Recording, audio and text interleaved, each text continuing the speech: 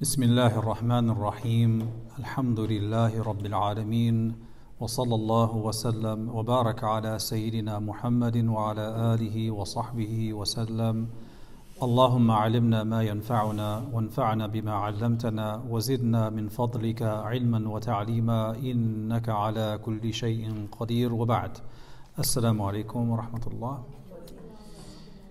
Does anyone know what number lesson this is? 6 or 7? Okay. So we are on page 45, and we are heading towards the end of this section, which ends on page 60. So from page 61, we have a new chapter where we said that this whole section from 30-ish until now is pretty much a summary of a lot of the detailed content that is described in 60 onwards.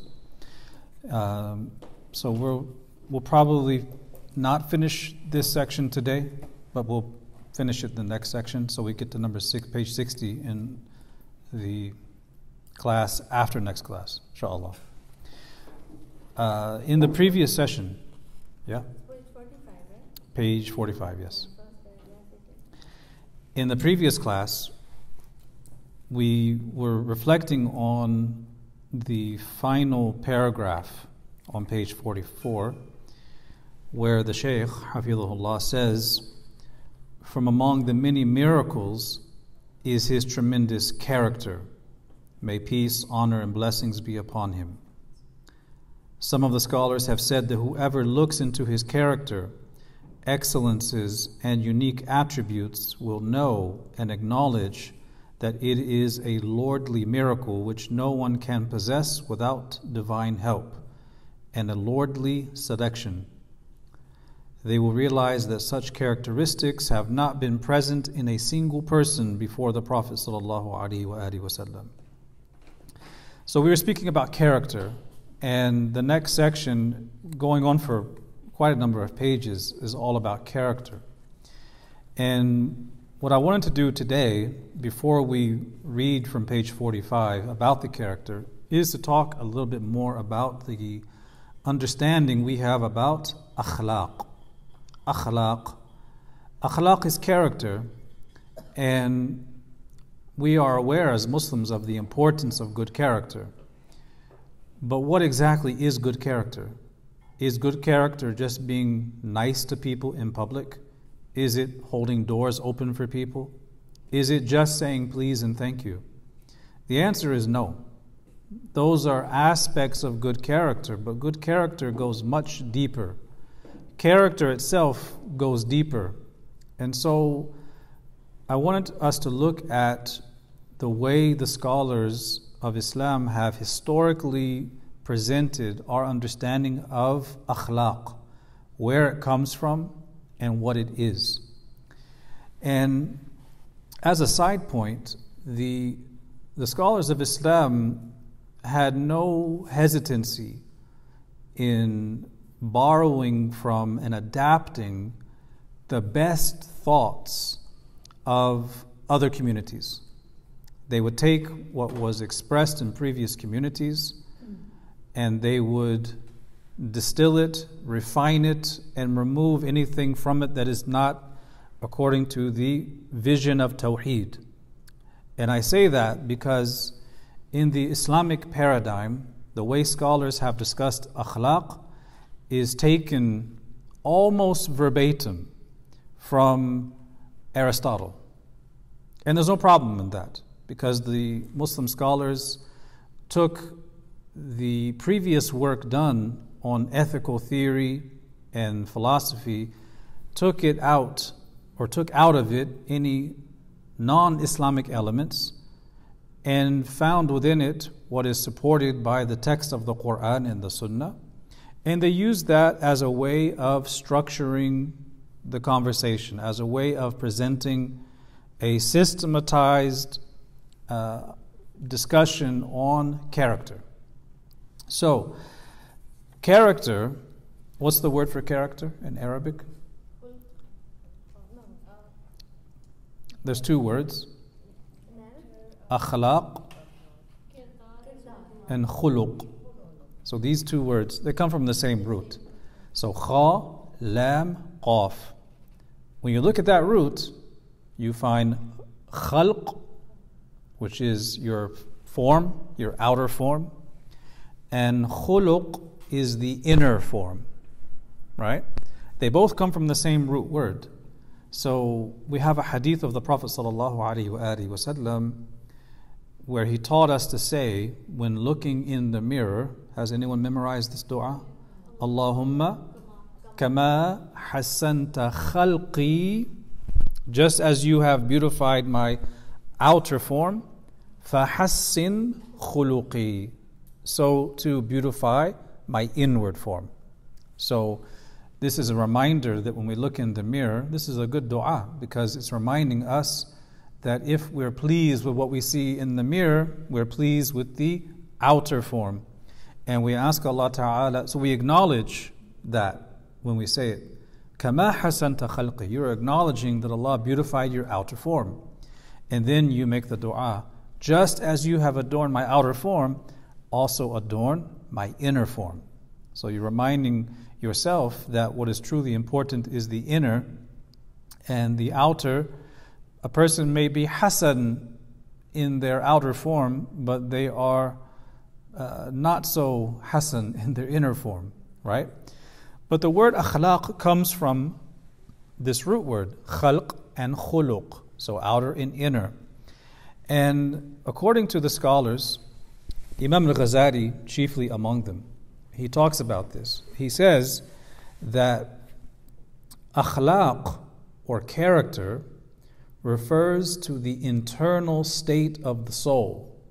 The internal state of the soul that makes good actions emerge spontaneously and without forethought. Right? So if you, for example, want to develop your character and you consciously think of the things you can do, what you can do proactively to develop your character, you may make sure to say please and thank you. You may make sure to calm yourself and not lose your temper. You may try to make sure that you're a good listener. But that's all conscious action. You're doing it with some forethought. I need to do this. That is the way that you develop character, but that's not character itself. Why? Because character, according to this definition, is the internal state of the soul that makes good actions emerge spontaneously without forethought. You don't have to think about them, right? So there's a process of adopting good character through good actions until they become a part of your nature. Through a kind of spiritual alchemy, through that proactive work, they eventually become a part of your nature. And when they become a part of your nature, they become your character. Before they become a part of your nature, they're not yet your character, but you're working to integrate them into your character. Does that make sense? Yes? By default, when Allah created the souls, by default, Mm-hmm. we were good in nature, right? It's by default if we say. It's a complicated question. We all would say. Because we have in the tafsir, I believe it's from Sa'id bin Jubair, who mentions in the tafsir of the verse about the day of the covenant, when Allah Ta'ala addressed the spirits, Alastu bi rabbikum qalu bala shahidna. They all bore witness.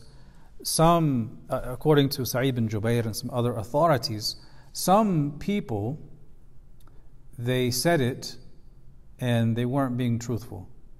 That's one view, right? That's one view. Spirits at that time. They were spirits. And they had the, I shouldn't say power, but so they knew what was right and wrong. They knew what's right and wrong, but it opens the door to a really deeper conversation about the pre-eternal decree as it applies to people and what they receive. So they have to have like intellect. They have intellect, yes. They have intellect and they recognize, right? I think maybe the question is, if people acknowledge that on the day of Alastu bi Rabbikum, does it mean that they were all at a similar stage of fitrah and purification, being free of the things that would pollute them? Right? There's no taklif. There's no moral responsibility in that realm. They're not. That's in dunya. So there's no moral responsibility in that realm. There is moral responsibility in this realm. And then in Jannah, there's no taklif because there's no commands and prohibitions because everything is just open. So people have their certain natures. And there's a very complex discussion among Islam's moral philosophers about whether you can even change your character. Is it all nature, or is it all nurture, or is it a mixture between nature and nurture? And I mean, the ultimate answer is that there are aspects about us that are immutable, just your personality, right? Your personality is not your character, though, right? There's a big difference. Up until maybe 150, 200 years ago, even in the West, they didn't talk about personality. It was always about character. When you look at the books that were written on moral philosophy, self-development, self-help, the books on self-help that were written 150 years ago, 200 years ago, were about character. They weren't about personality. But as you get further and further into modernity and in the industrialized age, you find more and more books written about developing your personality. So you have a book like, what's his name? Is it Andrew Carnegie? How to Win Friends and Influence People? Yeah. That book, it's a good book for a person who is introverted and they want to know how to do things, force certain behaviors so they become more likable, so they open up new doors of opportunity for them in work and life. But that whole book is basically about faking your character to give yourself a personality you don't really have until it becomes something you get used to and it makes things easier in life. It opens doors and you win friends and you influence people, right? But before that, it wasn't a talk about personality. It was a talk about character. Anyhow, so because of this, the scholars say that what you observe from the actions of people, good or bad, what you observe from their actions are the fruits of the character that is inside. The fruits. So think of character as a tree with roots. What you see from people in their statements and actions, good or bad, are the fruits of the character inside of them. That's it. Now, the word character in English comes from a Greek word, which sounds almost the same. They just spell it with a K and a H, like a cha, character. And the Greek word for character means the thing that is engraved on something. So think of a stone, and you engrave on the stone. That is the Greek word for character. So it is something that's engraved in you. It's not a mean person being nice for one day out of the week. It's not an introverted person being super outgoing during one party that they force themselves to do. Right? It is something ingrained. It is built into who they are. Or it is something they build over effort in mujahada until it becomes engraved in them and becomes a part of who they are. Why do they talk like this? Because Imam al-Ghazali, for instance, says, if a person is stingy, if they're bakhil, right? They're very stingy, they're a penny pincher, yet one day they donate a large sum of money, we still don't call that person kareem. The action is an action of karam, for sure. And for that, with a good intention, they receive a reward, inshallah. But by the stingy person donating money, they don't become kareem because it's something they had to think about. It didn't come naturally. It's something they forced themselves to do. The Kareem person, on the other hand, is Kareem by their character, by their nature, so that when they give, it's just something natural they do. And they're Kareem by their character, even if they don't have any money, right? They could be broke, but they're still called Kareem because it's their nature. Whether they have money or they don't have money, their nature is karam, and so they are Kareem as a part of their character. And the wealthy person who gives once or twice, but who's otherwise stingy, won't be called Kareem just because of giving, until they give to such an extent that stinginess is removed and karam becomes a part of their nature, where they've engraved that into their nature, where it becomes a part of their character. So going back to that discussion, are we born with our character, and can our character change?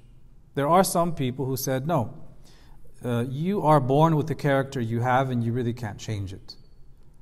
But the scholars of Islam said, while it's true that people have inborn natures, it's not true to say that you can't change your character.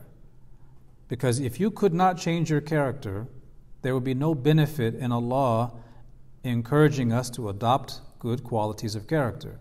There would be no benefit in sending prophets and messengers to humanity telling them, their people, to take on good character.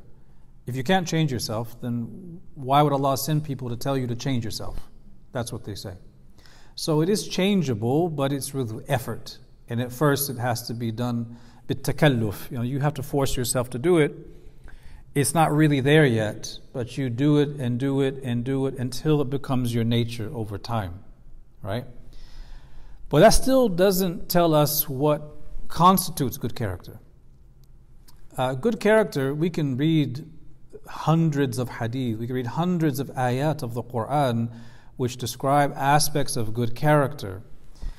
And if we looked at those hundreds of qualities of good character, could we boil them down to core qualities?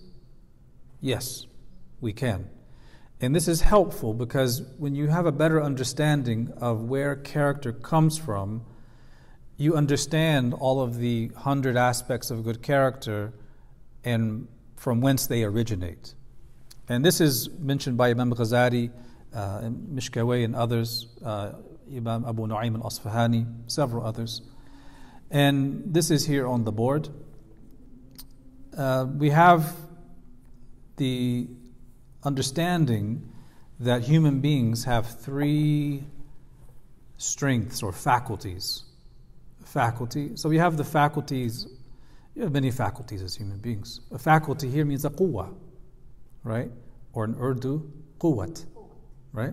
It's the same word, faculty. It is that faculty of the human being. You have the quwwatu sama', you have the faculty of hearing, you have the faculty of sight, you have the faculty of taste, you have the faculty of the sensory, touch, right?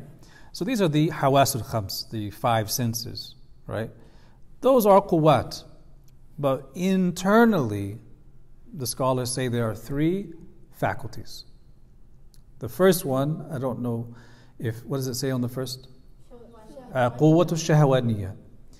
Al-quwwatu shahwaniyya, if we translate it into English, it means the appetitive faculty. So appetite, right? Shahwa, shahwa is referring to the physical desires. So when they talk about quwwa shahwaniyya, primarily they refer to the appetite of the stomach and the private parts. That's the quwwa shahwaniyya, right? So this faculty is inbuilt within human beings. And it is an instinct Allah gives human beings by which they search for pleasure and averting harms or discomforts, right? That's clear enough, right? There's the shahwa faculty. The second faculty is al-quwwatul ghadabiyya. And that's from the word ghadab. What is ghadab? Anger, right? In English, they call this the irascible faculty. Irascible is just a fancier word for ghadab. So the irascible faculty, or the faculty of anger. And the scholars say that the faculty of anger is what compels your limbs to move to avert harm from yourself or from others. Whether that harm is real or whether that harm is imagined, right? So, what are these beetles called that are swarming across western Pennsylvania right now? Right. Spotted lantern. Lantern flies. Chinese lantern flies. If one of them lands on you, and you didn't see them coming, but it lands on you, it is your instinct to, is it your instinct to A, look at it and talk to it?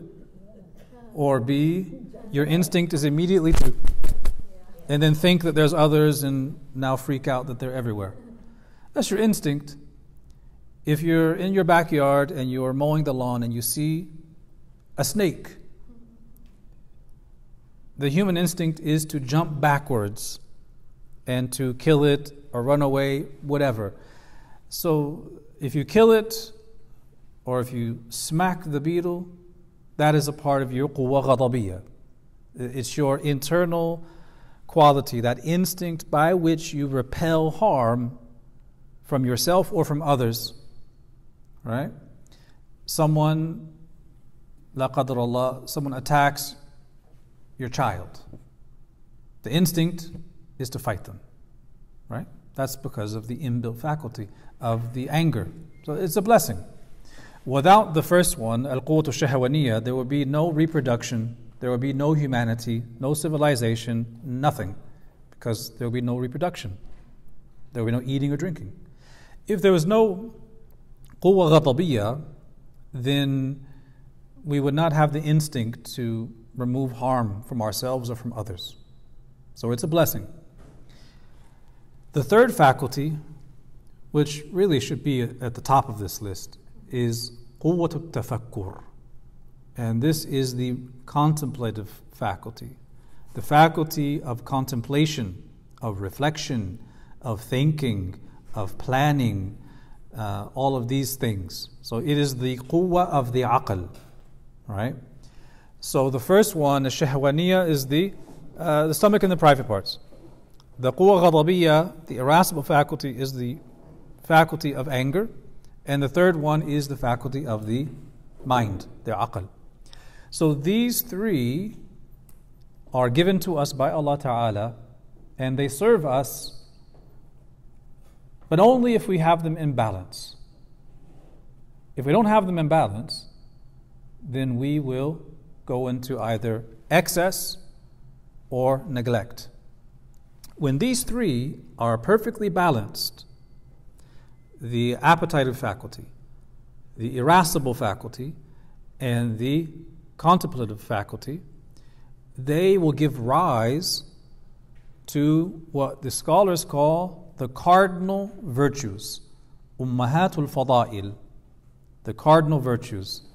And that's a term that people are familiar with in the West because it's a part of this shared tradition. Because the Islamic notion of character, as we're outlining it, is shared with other civilizations, right? So the four cardinal virtues we have here on the board are the four virtues that arise when these three faculties are used for their proper purposes. So these are temperance, wisdom, justice, and courage. Okay? So when these four are held in balance, or three out of the four, then you have good character. And when you look at all of the different aspects of good character within the Quran and the Hadith, each quality of good character refers to one of these cardinal virtues when it is actualized, right?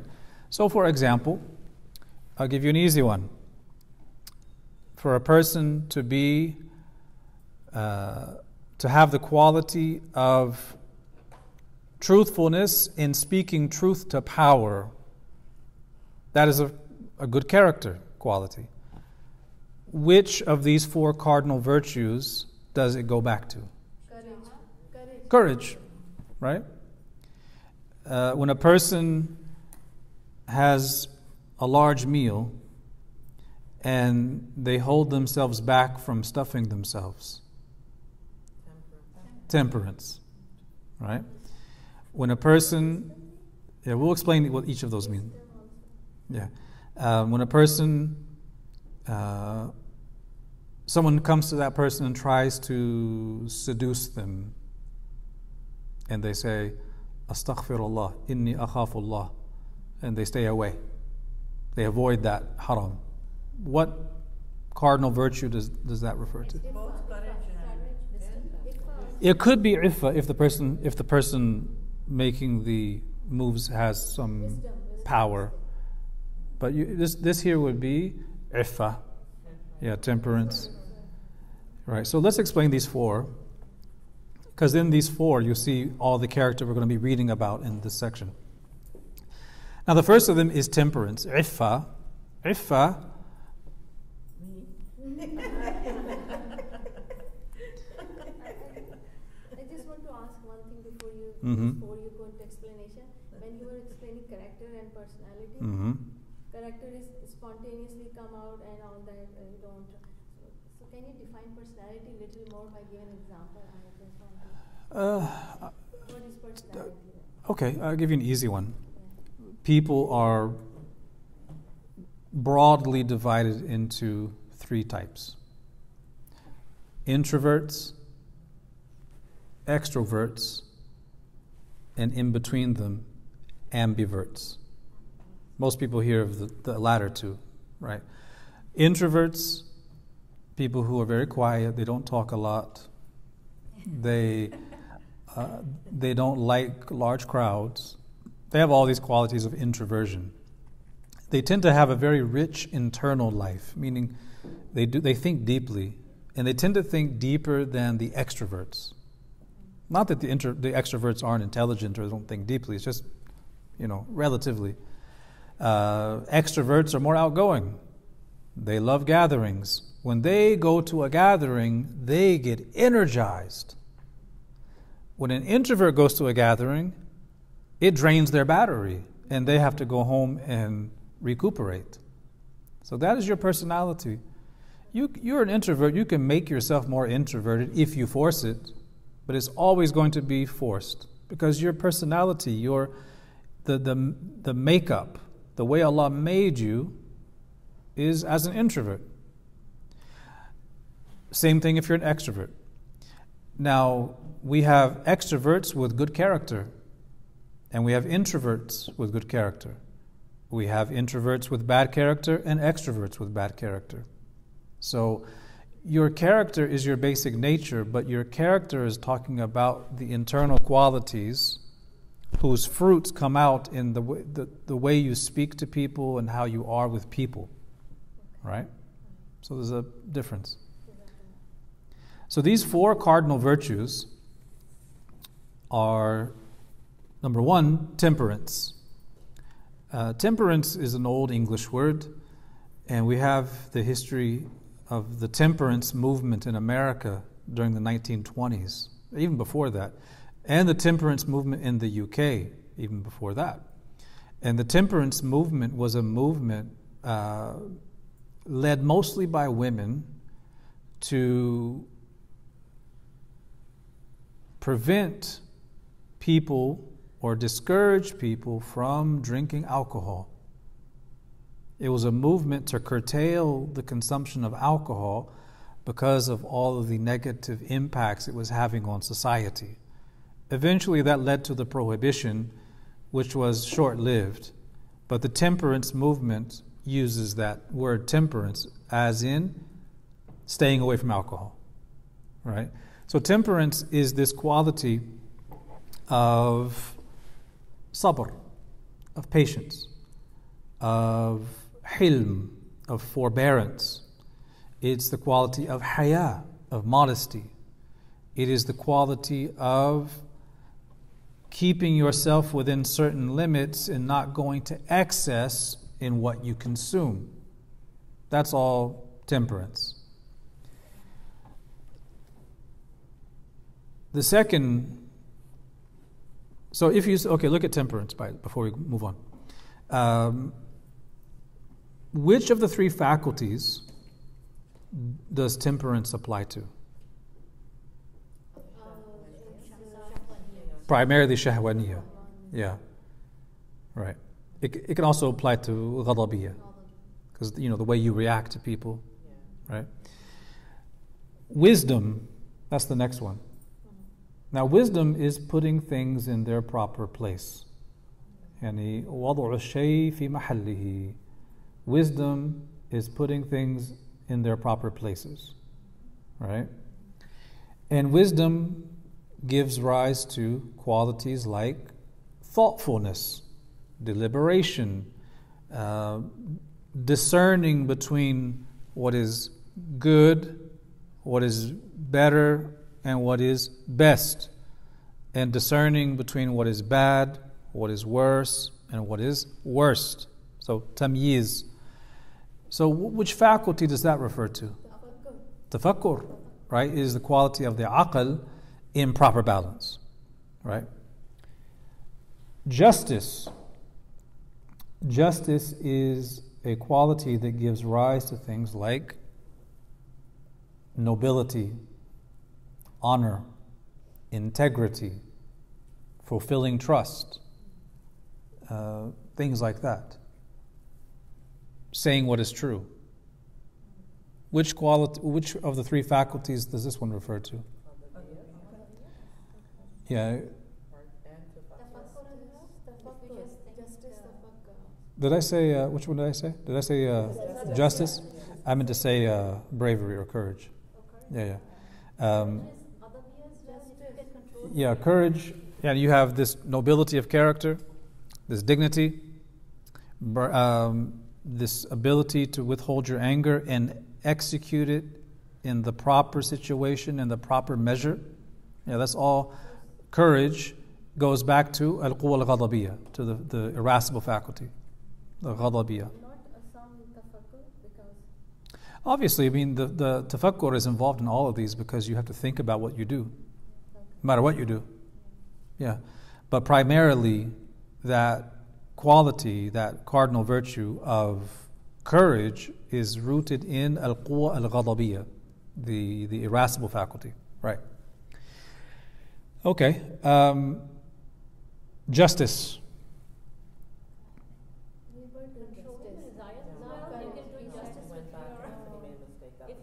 Yeah. I read the wrong part of my notes. Justice is basically putting all of this into proper balance. That's it.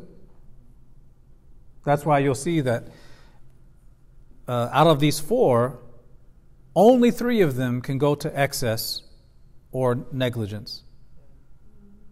Justice cannot go into negligence or excess. You can't be, oh, you're too just, you're too fair, or, right, you're not, if you say here justice, don't think of justice here as giving a judgment, like a judge in a court. We're not talking about that. We're talking about adl as in balance. So balance can't be imbalance, right? It is or it isn't, right? But for these other three, it is possible that these cardinal virtues. Adl can be neglected, if not go to excess. Yeah, when the. But don't give proper place to.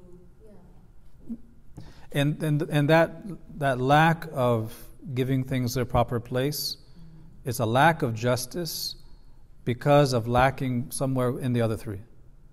So they make this point because what they say is Of these 4 cardinal virtues, 3 of them, temperance, courage, and wisdom, can go to excess or they can be neglected.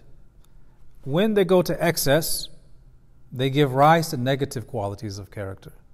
When they go to neglect, they also give rise to other negative qualities of character. So look at temperance. Temperance, iffa, can it go to excess? Yes. But what would that look like? If the person has an excess of iffa, then basically they become too shy to speak out when their rights are being trampled on, or they cannot command the good and forbid the evil, right? Or if you take it to the shahwani aspect, they have no desire. They have no desire. So they're basically what's the word in English? They're languid and dormant. They become doormats, right? They have no desire. There's no zest in life, right? So this is going to excess. If the shahwa is imbalanced, right, their iffa is imbalanced, then basically they become apathetic. It's probably the best word. They become apathetic and listless. But if the shahwa is going into the other extreme, right, so there's neglect and there's excess. If it's excess, then what do? They become greedy, they become stingy, they become immoral, they become immodest because they don't have enough iffa. Because they're lacking in iffa, they become immoral, they become degenerate, they become immodest, they lack haya. You see the balance here? If you have too little of the quwwa shahwaniya, your iffa is going to suffer and you're going to be apathetic and have no desire. If you have too much quwwa shahwaniya that's not balanced, you have immorality, you have a lack of haya, immodesty, right? If you look at this quwwa ghadabiyya, the irascible faculty, right? When it's in balance, you have courage. But when it's going into excess with the anger, what do you have? You have recklessness, right? You should use your anger to serve you for a good end in the right measure. If you have too much of that, you become reckless, right? Or you have a bad temper, or you abuse people, right? It becomes a tool for abusing other people, hurting other people unjustly, right? I'm thinking of a tyrant. Like a tyrant, right? Right. A tyrant is one who has the irascible faculty going into excess, right? If the person doesn't have enough of the quwwa ghadabiyya, then what happens to them? They have no courage. They become a coward, right? So that's when it's going on the other side, right? For hikmah, it's the same thing, right? Quwwat tafakkur, right? The hikmah, the aql. If a person has, it's not that we say they have too much aql, but it's going to an excess, to bad ends. They become cunning and conniving and scheming. They use the aql for plotting and planning to harm other people for their own selfish ends, right? It's not in balance. If they don't have enough, then they become a dull person, they're dreary, and they hardly function in life, right? Now for adl, justice, there's no imbalance. It is or it's not, right? So a person who is brave is a person who has a fully developed quwwa ghadabiyya, and they're neither reckless nor are they cowardly. They're in balance. If they have al-quwwat al-shahwaniyya in balance, they have iffa, so they have their desires, but those desires are acted upon in halal ways. They're neither immoral with excess, nor are they languid and listless and apathetic without desires. If the person has a fully developed quwwa at-tafakkur, the contemplative faculty, the aql, then they use the aql for good. They're neither in excess where they use it for evil and plotting and conniving and scheming, nor are they so lacking in aql that they're dull and dreary and stupid, dumb, right? They're just a dull person. So this is kind of the bird's eye view, the basic structure of how we understand good character. So this is useful because when you read about the character in the Quran, the good qualities of character mentioned in the Quran, or the good character mentioned in the Hadith, you have hundreds of things, but you can boil all of them down to these 4 cardinal virtues. They're aspects of these 4 cardinal virtues, right?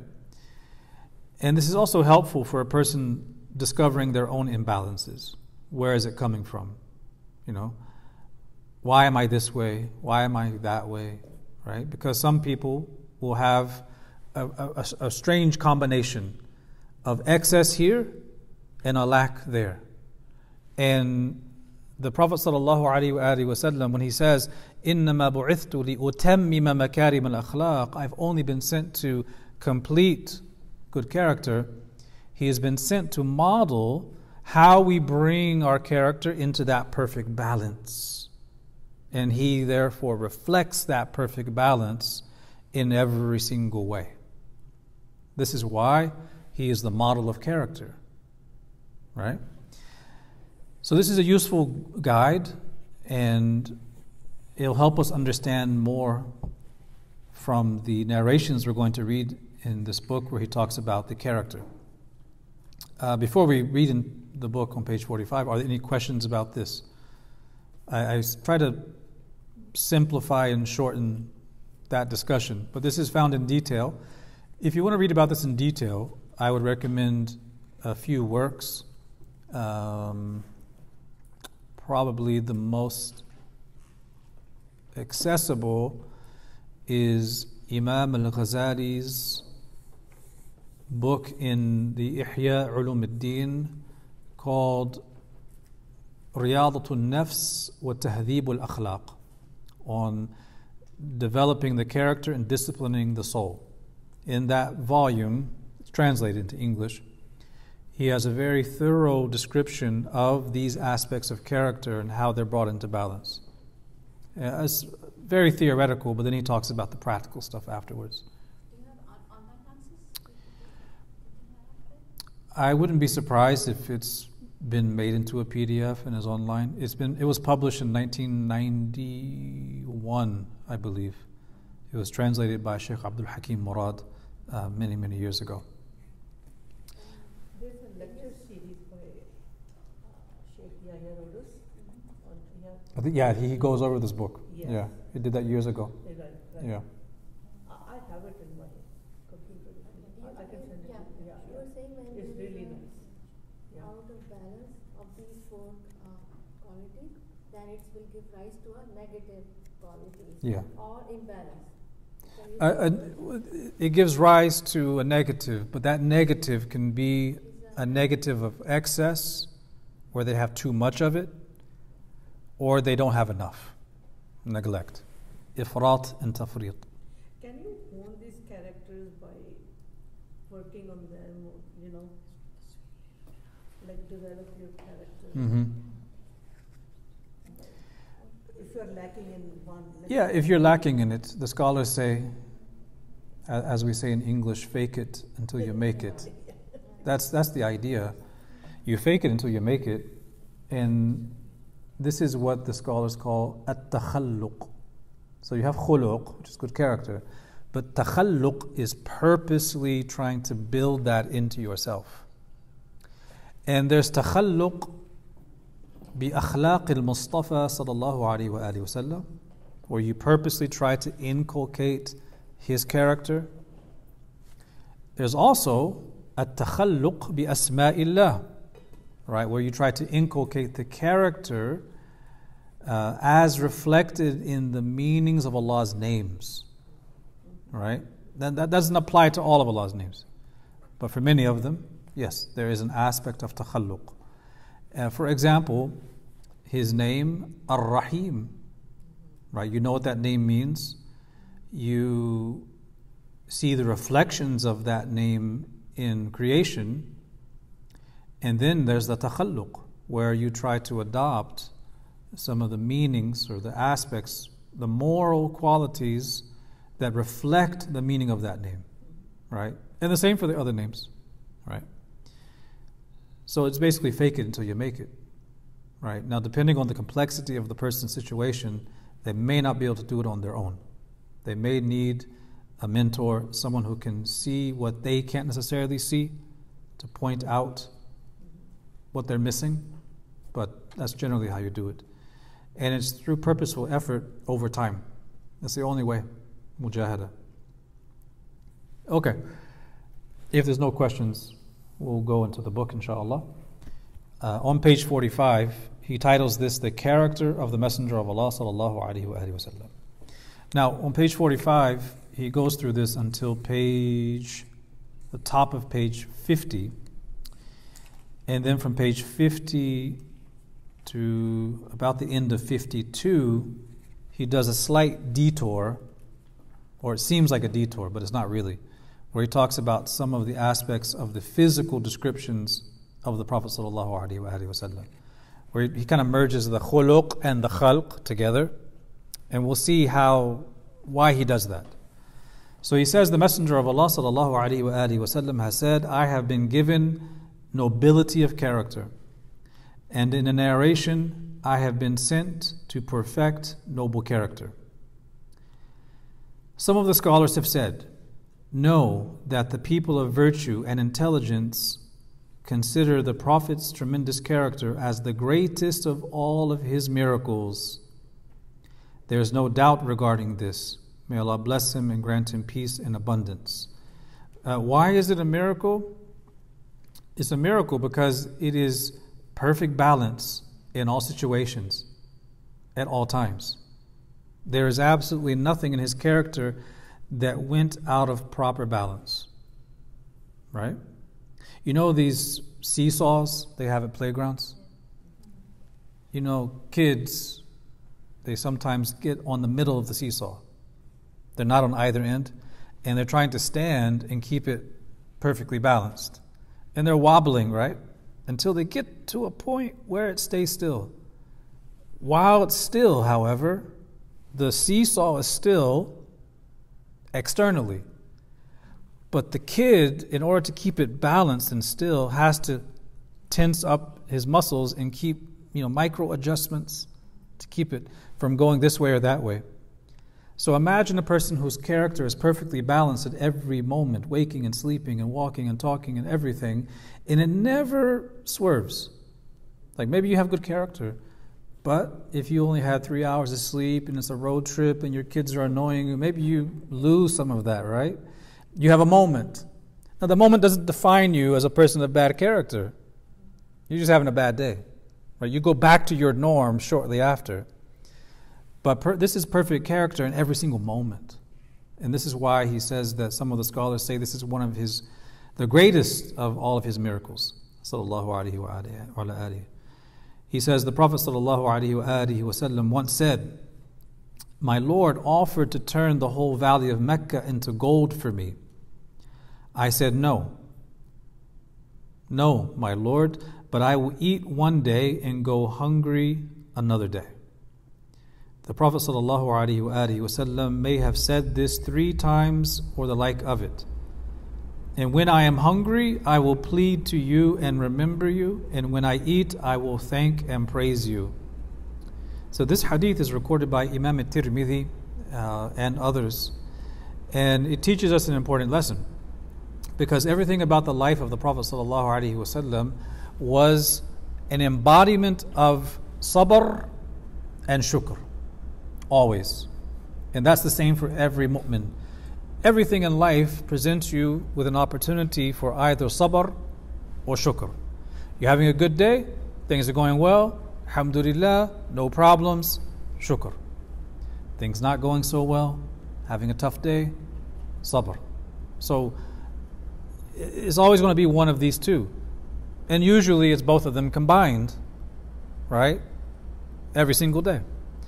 And this is why the Prophet ﷺ says, "Ajaban li amri al-mu'min." How astounding is the affair of the believer. And all of his affairs are amazing, because if he receives good, shakar, he shows gratitude, and it's good for him. And if something happens to him, a tribulation, sabara, wa huwa khayrun lahu, he shows patience and it's better for him. So that's the believer. Right? You're always between these two qualities. And in this hadith, we see that the Prophet ﷺ was given a choice by Allah Ta'ala to have a mountain turned to gold. Now, I'll be honest with you, I never thought about this until now, but if somehow an offer was made to me that a mountain could be turned into gold, I would accept it. I could see myself saying that, because I'm like, I could use that money, you know. How many good things could I do? You know, I would be set for life, you know. That offer was made to him. He didn't say yes and think to use the money for the da'wah, for building, I don't know, madaris, or sending this one and that one out. No. He actually said no. And then he said why. He said, I will eat one day and go hungry another day. And when I'm hungry, I will plead to you and remember you. And when I eat, I will thank and praise you. So he is choosing his lifestyle where there's a constant shukr and sabr. Right? This is what we see. He says, it is related from Ibn Abbas radiallahu anhuma, who said, one day the Messenger of Allah sallallahu alayhi wa alihi wa sallam and Jibreel alayhi salam were on Mount Safar. The Messenger of Allah said, O Jibreel, by the one who sent you with the truth, an evening has not gone by where the family of Muhammad have had an amount of flour or an amount of suwayq. I believe the narration is sawiq, but I have to check the Arabic. It could be suwayq or sawiq. Sawiq is the porridge. If it's suwayq in the Arabic, it means literally a little amount of porridge. Right? You could not hear the words quicker than the Prophet uttering them when there was a clap of thunder from the sky, which alarmed the Prophet ﷺ. The Messenger of Allah asked, has Allah ordered for the day of standing to take place? This happened more than once, by the way, where he would hear thunder or see really dark clouds, and he would hasten to salat, because Allah did not reveal to him when Yawm al-Qiyamah is going to happen. So he asked this, has Allah ordered for the day of standing to take place? And Jibreel answered, no, but he has ordered Israfil, who has descended for you when he heard your words. So he's hearing the sound of the angel. Israfil came forward and said, Allah has heard what you have said. He has sent me to you with the keys to the treasures of the earth. He has ordered me to present to you the option that the mountains of Tihama will become emeralds, rubies, gold and silver, and will accompany you. If you choose, you can be Nabiyun Malak, a prophet, king, or if you choose, you can be a prophet slave, or here it means Abdun Rasul, right? A slave and a messenger. The Prophet ﷺ said, but rather a prophet slave, or we'd say Abdun Rasul, a servant, messenger. And he repeated it 3 times. This is in Tabarani and Al-Bayhaqi in their collections. And there's other narrations which mention this option that was given to him to be a Malak, Nabi, a king and a prophet. Was there a king, prophet before? Prophet Dawood alayhi salam. Sulaiman. They had that.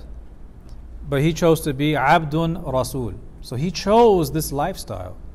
This is important for us to note because we see in the seerah and in the hadith the lack of material things in the life of the Prophet ﷺ, but we understand that this was broadly a choice. This is why Imam al-Subki rahimahullah, one of the great Shafi'i Imams, he said it is haram for you to say that the Prophet ﷺ was faqir in the material sense. He is faqir in the spiritual sense, faqirun ilallah. That's true. But he means the physical poverty, the material poverty. He says it's haram for you to say that because he was given the choice and he made the choice, and if he ever wanted it, it would have opened up for him, right? He says it's related from Masruq, who relates from Sayyida Aisha radiyallahu anha, who said, O Messenger of Allah, do you not ask Allah for food so that He will feed you? I would cry because of the condition that I would see the Prophet in due to hunger. Now we see two situations in the seerah. We see situations where everyone is lacking food. There's just material constraints. Then we see narrations where the Sahaba have orchards, they have farms, they have livestock, they have crops, right? So they do come into some material plenty. But we still see these hadith about fires not being lit in the house of the Prophet ﷺ for 2 consecutive nights. So this leads people to wonder, how could the Sahaba know that this is the condition in his household? And how could they know that and continue to grow their crops and sell them and not bring food over? So this is a question. And there's 2 basic answers. One answer says that this was true for the household of the Prophet ﷺ, and it was true for many of the households for a period of time in the Medinan period. That's a broad answer. The second answer is that this was not always disclosed to the Sahaba. He didn't talk about this. It would be seen sometimes, but it wasn't something talked about all the time, because if he was mentioning this to the public, even to the elite of the Sahaba, it's inconceivable that they would not make sacrifices to bring food to him. Right? So that's the way we look at that. So would you say that we found out about it afterwards? Who's telling us? Wives? Who's telling us? It's Aisha. Yeah. Yeah, she's telling us. There are instances in where it was somewhat public. We have the hadith of Abu al-Haytham ibn Tayyihan, where the Prophet ﷺ is walking at night. And it was a very late night when people weren't normally out. And he encounters Abu Bakr radiallahu anhu, and he says, what brings you out at night? And he says, لِأَنظُرَ إِلَى وَجْهِ رَسُولِ اللَّهِ صَلَّى اللَّهُ عَلَيْهِ وسلم, to look at the face of the Messenger of Allah صلى الله عليه وسلم. Soon after that, they encounter Umar radiallahu anhu walking at the same time of the night. And he asks him, what brings you out at this hour of the night? And he says, Al-Ju' ya Rasulullah, I'm hungry. And so they go to the orchard of Abu al-Haytham ibn Tayyihan, who had an orchard of dates and whatnot. They go there and they encounter his wife. And the wife says that he is out tending to some of the crops very late at night. Most likely he was getting water, because that's when they would fetch the water. When it was not hot, they would bring that water to irrigate the orchards. And so they sat down until eventually Abu al-Haytham ibn Tayyihan comes, and he cuts this large stalk of dates and brings fresh water, cold water, and then they're eating from it, all of them together. And then the Prophet ﷺ says, these are among the blessings you'll be asked about on the Day of Judgment. Right? فَلَتُسْأَلُنَّ يَوْمَئِذٍ عَنِ النَّعِيمِ. Right? So that was an example of some hunger that was public, you know. We also have the hadith where he was seen tying the two stones, right? But we see in that hadith that other Sahaba were doing the same thing. Other Sahaba were tying 2 stones, and he lifted his shirt and showed them it was 2. So even more than them. And the reason for the stones, we covered this in the Shama'il class. There was the belief back then that the coolness of the stone, when pressed against the side of the stomach near the liver and tied around it, the coolness of the stone would help cool the liver, which actually helps control the feeling of hunger. It makes the pain of hunger go away. Because the hunger pain is associated with the liver. So if you cool the liver, the heat from the hunger dissipates somewhat. So that was the reason for it.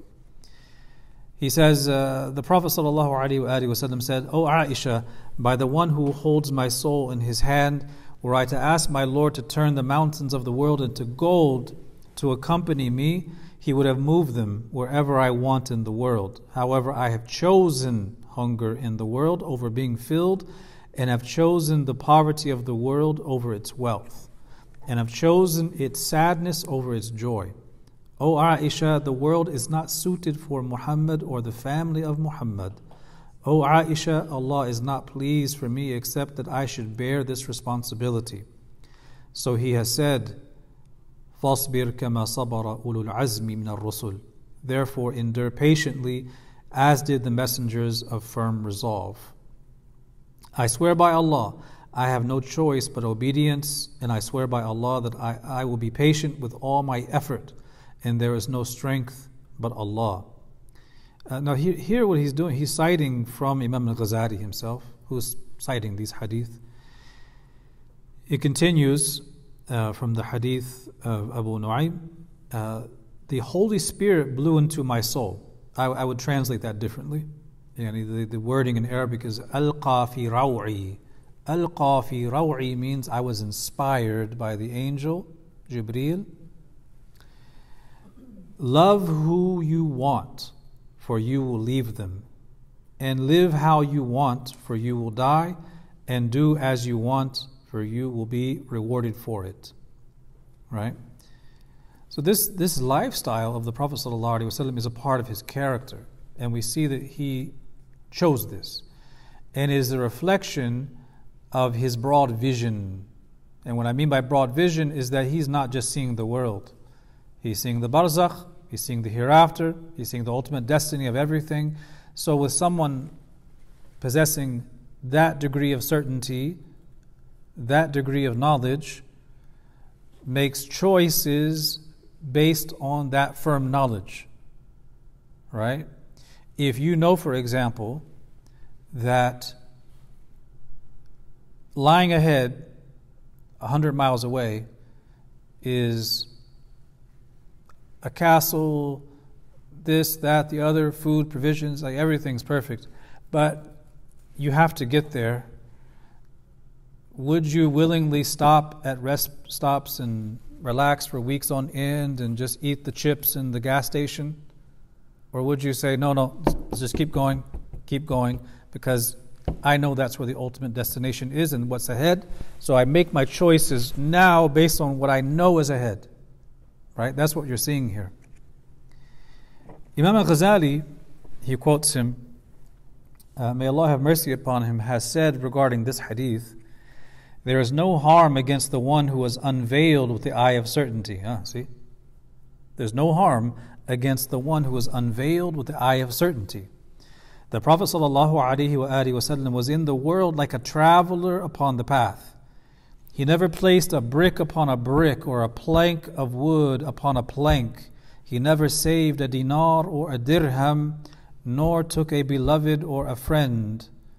Yes, the Prophet ﷺ did say, if I was to take a khalil, an intimate friend, I would have taken Abu Bakr as a khalil, but your companion is the friend of the merciful Ar-Rahman.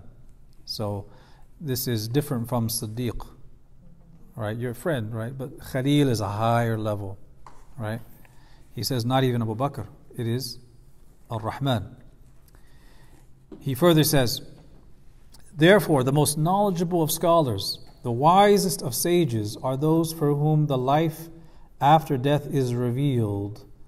its wonders, and signs which cannot be imagined or pictured.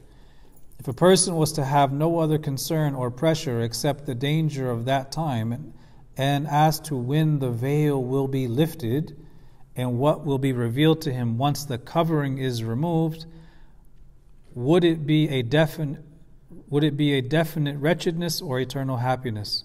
It would be enough to spend one's whole life upon.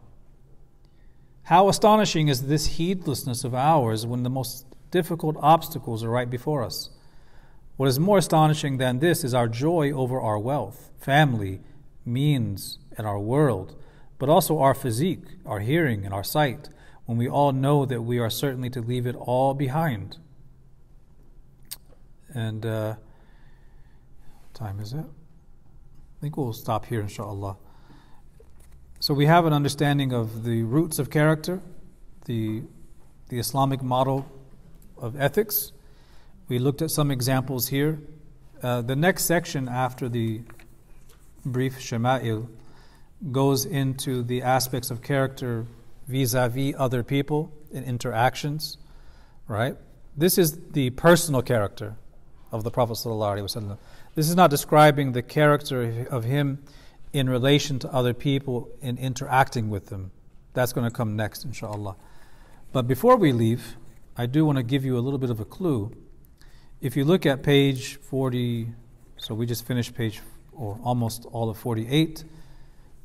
If you go to page 50, you see that the author mentions this section, the description of the Prophet ﷺ, and then the physical description. Right, that's one section.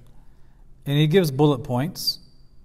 Each bullet point is looking at a very specific phrase in the hadith of the Hilya, the hadith which describes the physical features of the Prophet ﷺ. So he goes through these bullet points, and then right after that he goes right back into character. What's going on there? He doesn't say it here, but he says it later on in the book, that the physical features in the Shama'il reveal aspects of the character. So the khalq reflects the khuluq. His physical features, the meanings behind them, reflect the character. And his character is reflected in the perfection of his physical features. Does that make sense? What's the dua when you look in the mirror? Allahumma kama hasanta khalqi fahasin khuluqi. So he's looking at how these qualities in the bullet points are physical descriptions, but within them are meanings that point to character as well. Now we'll explore that next class, inshallah. But I'll give you one example. The last one, I just looked at it. Now it says, Rajul Sha'ar. There was a slight wave in the hair of the Prophet ﷺ. It was not curly or lank. So that hadith describes his hair as being neither ja'ad nor qatat. So ja'ad is when it is very, what's the word we would use? It's thick, right? Or very, very curly. Qatat is when it is super straight. Super straight. His hair was slightly wavy. It was in between this and in between that. Right? So there's two things here. Number one, he is accessible insofar as he has an appearance that people who have very straight hair can relate to, and people who have very curly hair can relate to. If you have curly hair, well, his is slightly curly. But it's only slightly so. It's somewhat straight too. So if you have straight hair, you can relate to it as well, somewhat. But he's always in the balance, in between both of these things. And obviously having straight hair or curly hair is not a character, it's not a character virtue or flaw, right? It's just the way Allah created you. But the outer physical features point to aspects of the character in being balanced in all things. Neither this nor that. In between, perfectly balanced. That's one example. And you see in the other physical features how each of them reflects an aspect of the khuluq. So each aspect of the khalq reflects aspects of the khuluq, the internal character, right? And this maybe we'll go into a little bit on the science of physiognomy. Physiognomy is the science of determining a person's character from their physical features. And this is a legitimate science. Physiognomy. Physiognomy. Maybe I'll bring some material for this. Physiognomy is a science. It's not a pseudoscience. It is a science existing among the ancient Greeks, traditional Chinese, the Indians, the Arabs, the Europeans, everybody. They had this notion that a person's physical features do give clues about their character. Like if you imagine in your mind, what does a shifty, suspicious person look like in their face? What does a greedy, conniving, slimy kind of person look like in their face? Think about that. And what is it about the face that gives that away? The eyes, the nose, the brow, everything. So this is a science, and it's empirical because they're looking at how physical features tend to reflect certain aspects of character. Physiognomy is real. And in Arabic, this science is called ilmul firasa. Ilmul firasa. And in the hadith of the Prophet ﷺ, he says, "Ittaqu firasat al-mu'min fa-innahu yanzuru bi-nuri Allah." Beware of the firasa of the believer, for he looks with the light of Allah. That firasa is not just physiognomy, by the way. That firasa is an internal, how you could say, clarity, right? It's a basira, it's an insight that Allah gives to the person where they can see certain things.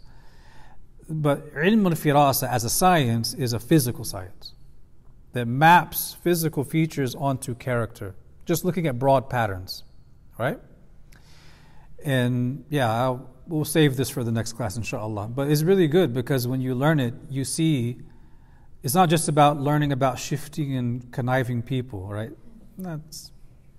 You pay attention to patterns, but from physiognomy, when you look at the science of physiognomy and then apply it to the shama'il, and you look at each of those descriptions, what you see is beauty, symmetry, and all of those things reflected in character. So this the confluence of the physical and the moral, right? The character and the creation. The physical and the character. Khalq and khuluq, they go together. Zahir and batin, the inward, the outward, they reflect perfectly. Yeah. When you were explaining about his Prophet ﷺ internal, all balance, and the outer also say we will find later, but you just explained about with examples of his that was also reflecting and also in balance. So in other classes also you said about it means, in other words, is external, internal, both are balance and beautiful. Because when you say Yusuf alayhi salam was also beautiful, we knew, but then you said that Prophet sallallahu alaihi wasallam is just a perfect beauty, and explain that also. Yeah, the scholars say that when you look at the narrations that mention the beauty and handsomeness of Prophet Yusuf alayhi salam, this is the question they ask. Okay, we look in Surah Yusuf and we see that when Zulaykha brought Yusuf out in that group of women, as she had presented them all with the fruits and the knives, they're so shocked by his handsomeness that they cut their fingers with the knives. The question is this. Well, we know that the Prophet ﷺ is even more handsome than Yusuf. So why didn't that happen to people in his time? Because they were lower, they were like in awe, so they couldn't look directly. Well, there's that, but people did see him, and it never happened. So, coincidentally, Sayyidah Aisha radiallahu anha made some poetry about this. She said, had the women of Zulaykha saw the Prophet Muhammad sallallahu alaihi wasallam, they wouldn't have cut their fingers. They would have stabbed their hearts. But the answer why that didn't happen with him is because Allah subhanahu wa ta'ala also clothed him with jalal. So you have jamal, beauty, and you have jalal, majesty. Something can be very beautiful, but it may not have that majesty, right? So he has jamal, fawqa jamali Sayyidina Yusuf, even more. But it's also cloaked in jalal, awe, right? This is why you have in the hadith of the Shama'il, man ra'ahu badihatan habbahu. Whoever would see him by chance, they just, they bump into him, they see him for the first time, habahu, they would be awestruck. وَإِذَا خَالَطَهُ أَحَبَّهُ. But when they would interact with him, they would grow deeply love him. But he's always cloaked in jalal. So that beauty, that handsomeness is cloaked in majesty. And that's why people weren't doing that. Because when the two mix, you're more controlled. When it's just beauty, it's just all, anything can happen. So Jalal was suppressing Jamal? Not suppressing, it's just he's cloaked in Jamal. So they say that the Prophet ﷺ is the perfect embodiment of Jalal and Jamal together in perfect harmony. And when you take Jalal and Jamal in perfect harmony together, you get Kamal, right? You get completion. And because of that Jalal, these kinds of things didn't happen. People were just awestruck. And that changes the behavior, that changes the interactions. It gives it, it makes it more, how can we say it? They become more measured in that way. Yeah.